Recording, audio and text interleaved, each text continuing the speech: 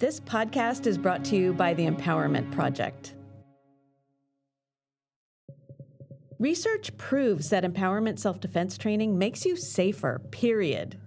I want you to have a great self-defense toolkit so you can create strong boundaries, speak with confidence, and take up all the space that you deserve in the world.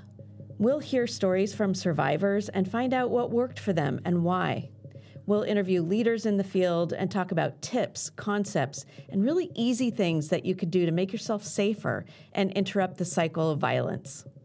I've taught self-defense classes for over 30 years, and I promise to teach you everything I know. Ultimately, I'm going to want you to get some in-person training, but a great empowerment self-defense class is more than just the physical skills.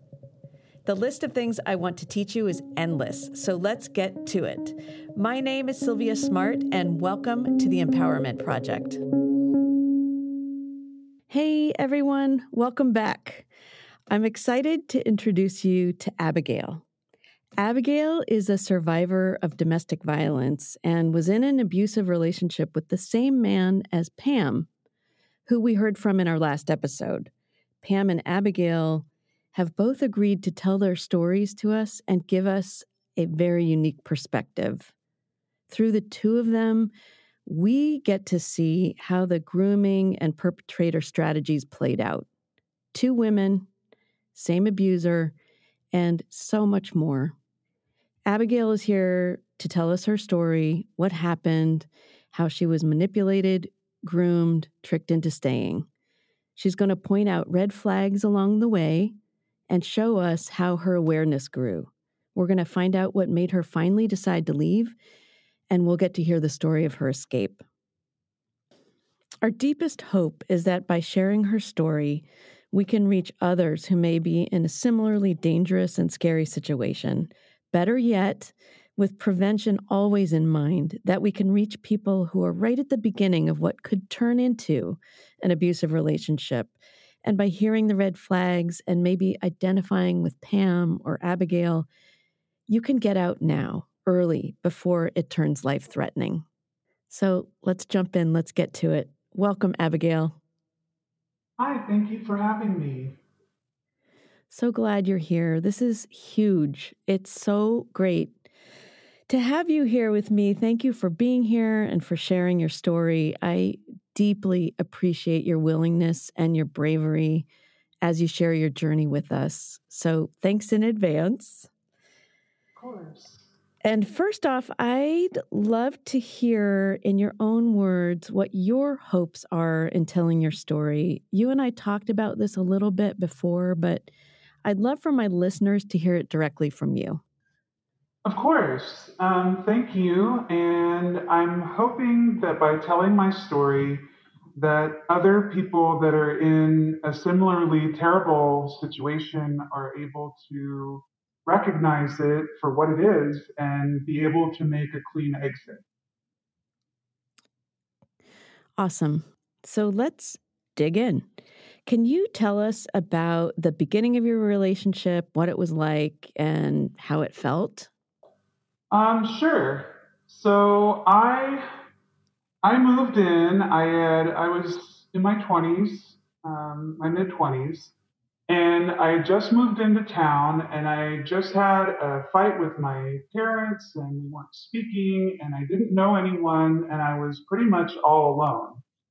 And as I mentioned before, I was from out of town, so I was the new kid on the block, and I was eager to meet new people. And the city that I moved to was clear across the country. It was like 3,000 miles away from where I grew up. And I thought every place was the same. It's a city is a city, right? No, that's wrong. The metro area where I went to um, settle myself for a little while actually has a very high probability of sexual predators, which I also was not aware of. I didn't do my research. And I met my perpetrator through the man I used to work for, who was, I'm trying to not disclose too much information because I don't want people to recognize exactly who I am, but the story is more important and the signs are more important than the actual characters because there's a pattern to this. And I really, even people I don't like, I would never want them to have to go through what I went through.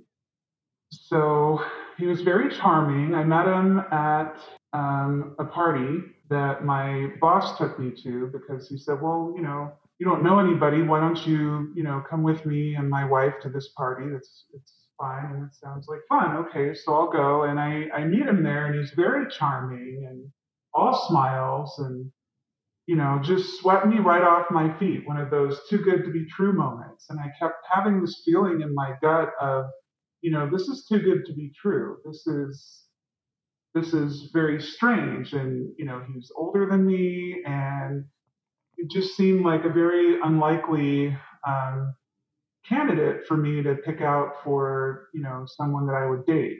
But I kept trying to justify to myself, like, oh, well, he's got his own business and he's, got his own place and he seems really settled and has his act together and I really need someone like that because eventually I'd like to settle down. So he seemed like a really good prospect, but again, in my gut I knew something was wrong, but I couldn't put my finger on what it was. I want to just jump in here because this is something that comes up over and over and over again in my self-defense classes, Abigail, that people who are assaulted have a really funny feeling something's wrong and then don't understand it or it doesn't quite match with what they think is happening. And so they keep going. But what you're talking about, that's exactly what happens. So your gut is telling you, like, Exactly. My gut was telling me this isn't really the right guy for you. You should go, talk to somebody else. But he was so charming and he was really dominating in my time. And I thought it was just, like I said, I was a new person in town, so I was kind of craving attention. And in retrospect, I feel that he knew that and he was purposefully using that against me because I have a big heart and I'm very empathetic and I was brought up to be very polite and I was worried about his feelings of all things and I didn't want to reject him or be or appear to be ungrateful for the attention and I was bored. well, that makes sense because you just moved here and you have no other friends. So you're like, well, this is entertaining. Right. Right. And, I wasn't speaking to my parents at the time. And, I mean, we made up, it ended up being fine. But just in that moment when I met him, I had left my longtime boyfriend from college and I had moved. And, he kind of fit the things that we're told as women that we need to go out and find these things in a man. Like, oh, he has his job, he's got his own business, he has his own place, he, like has his own transportation and like, he seems like a charming guy. He has friends that, seem like they like him and all these things. But like I said, the whole time I was having to tell my gut to be quiet, which sounds really weird, but it turned out my gut was right. Well, it also makes sense because another thing that we talk about in self-defense classes, empowerment self-defense classes all the time is socialization and how we're often socialized to take other people's emotions and feelings into account more than our own. But the other thing I would say is you had some vulnerabilities that he was exploiting. Yes. And in retrospect, I see that now, but at the time I didn't realize it because like I said, I was bored. I didn't have any, family in the area, and the family I had, we weren't speaking. And I had just come out of a long relationship that I, it was a long relationship, and so I was kind of down in the dumps. I was a little depressed, Right. and ordinarily I might not have gone for this guy, but he smelled an opportunity because in my mind, the way people like him operate, they're actually predators. Right. They're seeking out someone who's vulnerable and nice and won't tell them no. Exactly. And they know what those vulnerabilities are. They exploit them and they select specific people. So sounds like things were really wonderful at the beginning. It felt good to you, even though you were having these concerns, but you were feeling like this is great. I'm not lonely anymore. Well, yeah, he showered, all these gifts and expensive dinners and took me all kinds of places. And, after 6 months, he actually proposed marriage. And I said no. And he was surprised. And then shortly around that time, I also found out that I was pregnant. And I ended up miscarrying, which I didn't realize at the time that a lot of, 25% of first pregnancies for many women end up not taking. But I didn't know that. I was devastated. I got really depressed after that. And I feel like he exploited that too. And every time I wanted to go take a trip to go see my family or go see longtime friends, there was always a really great excuse about why I couldn't go. So he was also isolating you from family and friends.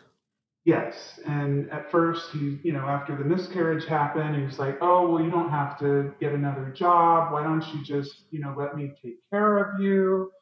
And he was being so nice and charming and sweet to me. And, little did I know at the same time, he was going behind my back and telling mutual friends of ours how vulnerable I was and how I had a very weak constitution and how, he was worried about my mental state and all kinds of things like this, so that later on, he would be able to come back to that and tell people, see, she's crazy.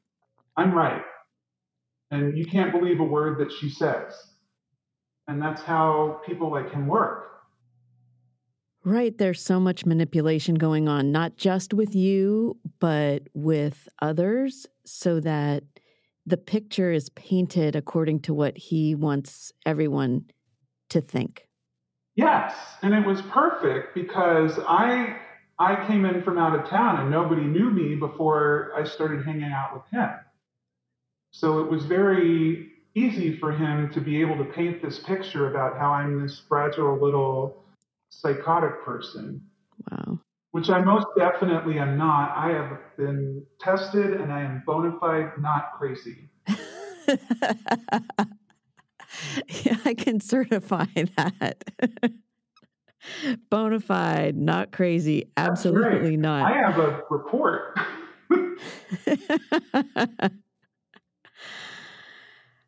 For my listeners, I'm going to just remind us all to take a deep breath, because sometimes these stories, bits of these stories might hit in a way. Maybe something sounds familiar or uncomfortable, brings up some anxiety, some adrenaline. I want us all to just take a deep breath before we go on.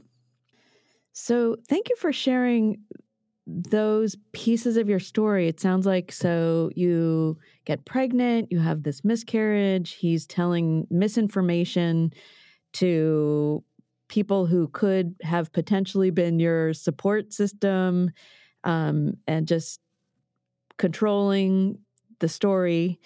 So then what happens? What are some other things that happened along the way? What are some of the ways that you felt? What are some of the red flags that you continued to see? So it continued further. Like it was a gradual, I feel like it was, excuse me, most likely a game for him where he gradually would alternate praise with, later on, he would, give me a gift or take us on vacation. And then he would hold it over my head if I said anything that he didn't like or he was in a bad mood.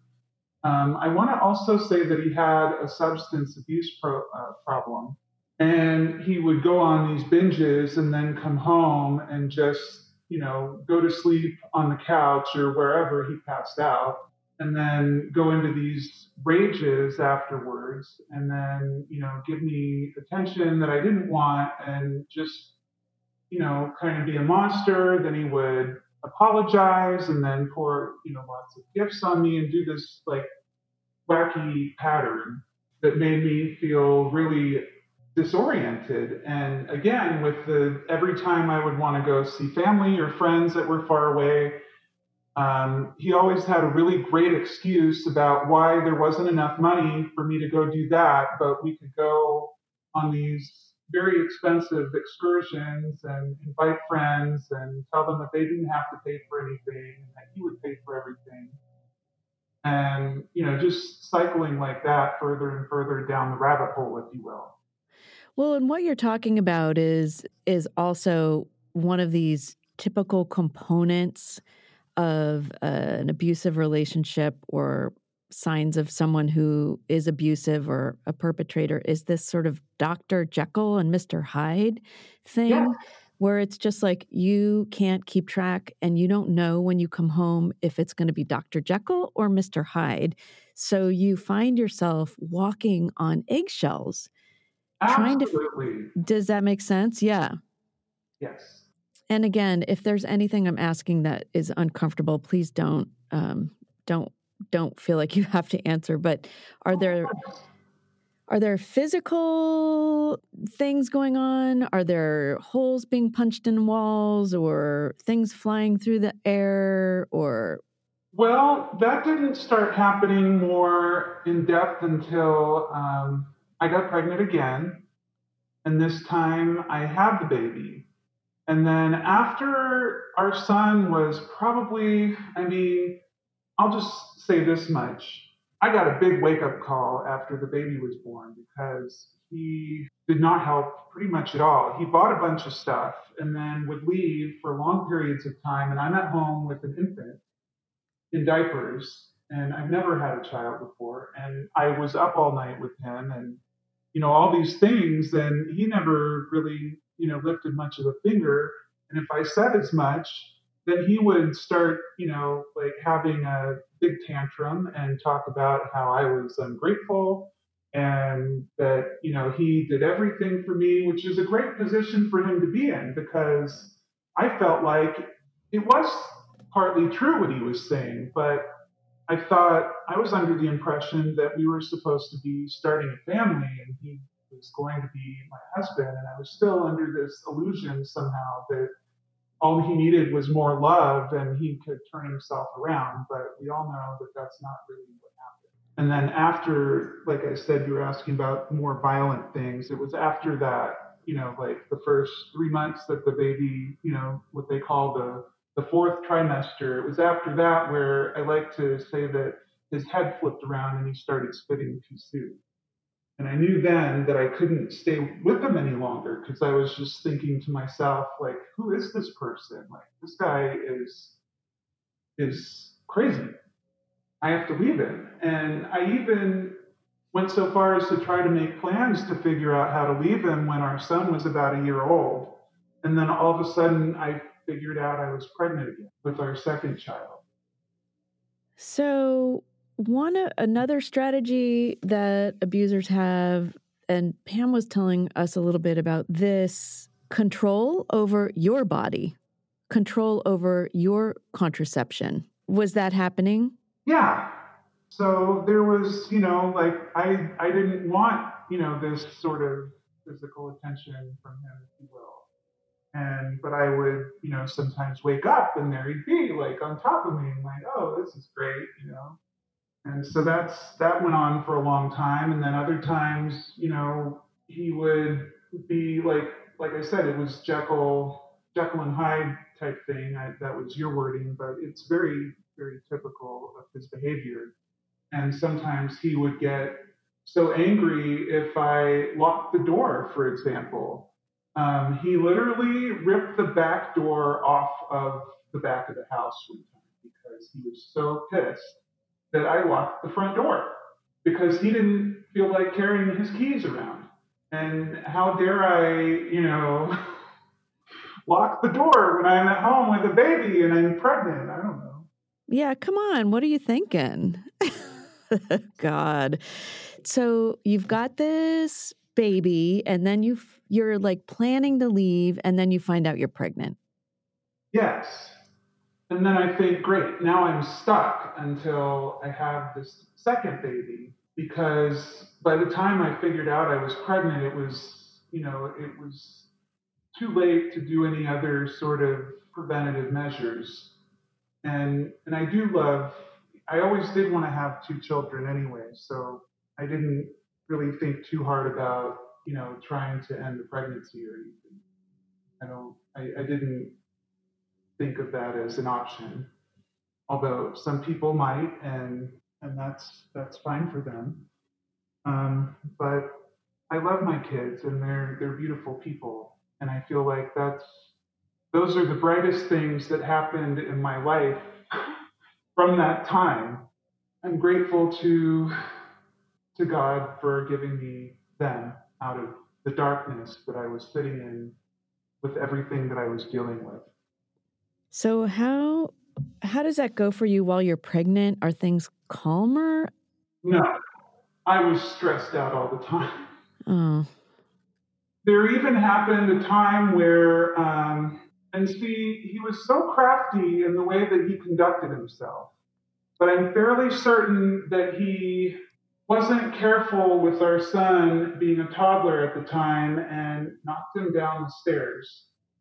And I was pregnant and I couldn't dive after him because I would have hurt the baby that was in my belly. Wow. And luckily, toddlers are very resilient and their bones aren't very hard. So he was okay. And I took him to the doctor and he was fine. He was just shook up and bruised up, but he was okay. Deep breath, everybody. And I knew at that moment that anyone that would behave that way to a child was not going to ever be able to be turned around, no matter how much love you poured on them. It wouldn't matter. So you're getting clearer and clearer and clearer, and here you are still pregnant. Yes. And the baby was fine, and, the toddler was fine. Like I said. So those were all good things. But I watched over them like a hawk, and I protected them when there were fits or tantrums or things flying through the air. Right. So you're protecting yourself and these two beings. Yes. And I'd been so isolated in retrospect from all kinds of other people and friends and everything that I didn't think that I could leave at that point. I felt too vulnerable. It wasn't until the youngest one was about a year old where I started being able to plot my way out. And around that time is when I contacted Pam. I knew her name because envelopes from child support would show up at the house, and it would show up and say that he hadn't been paying. And I would show them to him and tell him that, look, you need to pay your child support to her because you owe this and you have this child, and it doesn't matter if you don't see them. It's the right thing to do. And so he would write checks for a little while, but only while I made him. So you're already thinking, like, how do I get out of here? And yes, you know the name of the person before you who did get out of there. Yes. So tell us about that. Well, thank you for asking. I started searching for her on the internet, trying to find out, because I looked up the address and it was like a P.O. box or something that's part of the Department of Human Services. And so I said, okay, well, I can't find her that way. I was just going to show up at her house and say, hey, I hope you don't think I'm crazy, but here's what's going on. And I finally found a phone number that she later told me that she kind of put up, hoping that I would find it and call her.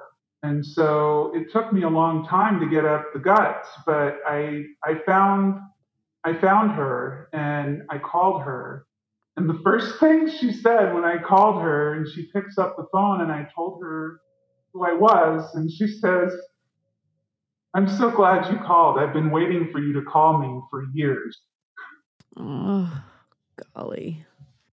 And I burst into tears, and, you know, she told me her story, and I was appalled and relieved at the same time because her story validated me and told me that I was not crazy and that I needed to get out, and that the way that I needed to get out would have to be very subtle, and that it would have to be at a time where the perpetrator, he occasionally took out of town business trips. And so I knew about them ahead of time. And a lot of times on his business trips, he was out there cheating on me, and I knew it. But at that point, I was happy for him to be occupied Right. You were like, I don't care. and not focused on me. Right. And so I finally figured out a time where he was going to be on a long business trip, and I got out. I had the kids stay at a friend's house, and they stayed there for all weekend. And a friend of mine and I moved everything out in 72 hours. We didn't sleep. We left stuff there. It was a little bit of a mess, but we got everything that was important to the children and myself out of that house. And most importantly, we got ourselves out without having any sort of confrontation, because with the type of person that he is, it wouldn't have been good. Because, like I said, Pam told me her story, and I was very scared. And I knew that it would be at least that level of violence or more that he could possibly try to kill me. Exactly. And then the children would be left with him, and he's a monster, and they'd be a mess, and I couldn't have that. So you said something really interesting to me the other day, and so did Pam, that surprised me when we were talking, the three of us on the phone. You both said that you never considered calling a hotline. And I was like, what? It just surprised me. Can you tell us about that? I feel like it's really important for people to hear this piece of your story. Well, I never considered calling a hotline because I think for several reasons. I think one of the reasons mostly that I didn't consider calling a hotline is because my confidence was so wrecked. I didn't think that my emergency was important enough to call a hotline about. I was so I was such a wreck. I didn't think that I was important enough. Mm-hmm. Period. Yeah. And I felt like I I wouldn't be believed because my reputation had been smeared so bad that people that I thought would support me and believe what was happening and believe what I told them had happened in that house didn't believe me. That they had been persuaded for so long that I was the crazy one. That when the time for action came, they were unwilling or unable to help me at all, and even turned against me because of him and things that he was doing and saying, such as using this program that it's on the black market. And the only thing I know about it, and maybe people that have any ties with computer programmers might be able to verify this, but there are programs that you can buy on the black market where you can send text messages to people and mask where you're sending them from and make it look like it originates from someone else's number, whomever you type in. And that's what he was doing to people and sending these crappy messages to people that were people that I thought were my friends. And it turns out that they really weren't because they were turned against me. Right. Very crafty, very tech savvy, very manipulative behaviors, which isolated you all the more than you already were. Absolutely. I think he was hoping I would crack and come crawling on my hands and knees back to him or something, but I am not that kind of person. Right. I mean, clearly you're strong, you're resilient, you're brave, you've got guts, clearly. So, I'm wondering, as we kind of wrap up, what else about your journey do you feel it's important to share? Is there anything we haven't touched on yet that you want other people to know, whether about your story and how it played out, or other red flags that you want to warn people about, or things that surprised you that you didn't expect, or just anything that could be helpful for other people to hear? Sure. So we've only touched mildly on the level of crazy that I was dealing with. There's other really more sinister elements that you and I can talk about on at another time if you'd like. I feel like some of the details are so sinister that I'd have to maybe talk to you about disguising some of the identities and things about it because I don't want to I don't want to have a positive idea on myself. But to answer your question, things that really stood out to me in retrospect years later. I didn't trust my gut about this guy. And he seemed like he was too good to be true because he was. And he proposed to me and tried to lock me in and get me trapped within 6 months of our relationship. And I've spoken to others that have been in relationships with these types of personalities, and that's a common thing that they do. Within about 6 months, they try to lock you into something that's semi permanent, if not permanent. The other thing is that they really manipulate your time and your friends, and they try to isolate you from the world, and they try to control all the outside stimuli, and they try to tell you who you are. And it's all lies. And if you listen to yourself, then you'll know what time it is. It's an interplay of manipulation and shame and humiliation and control.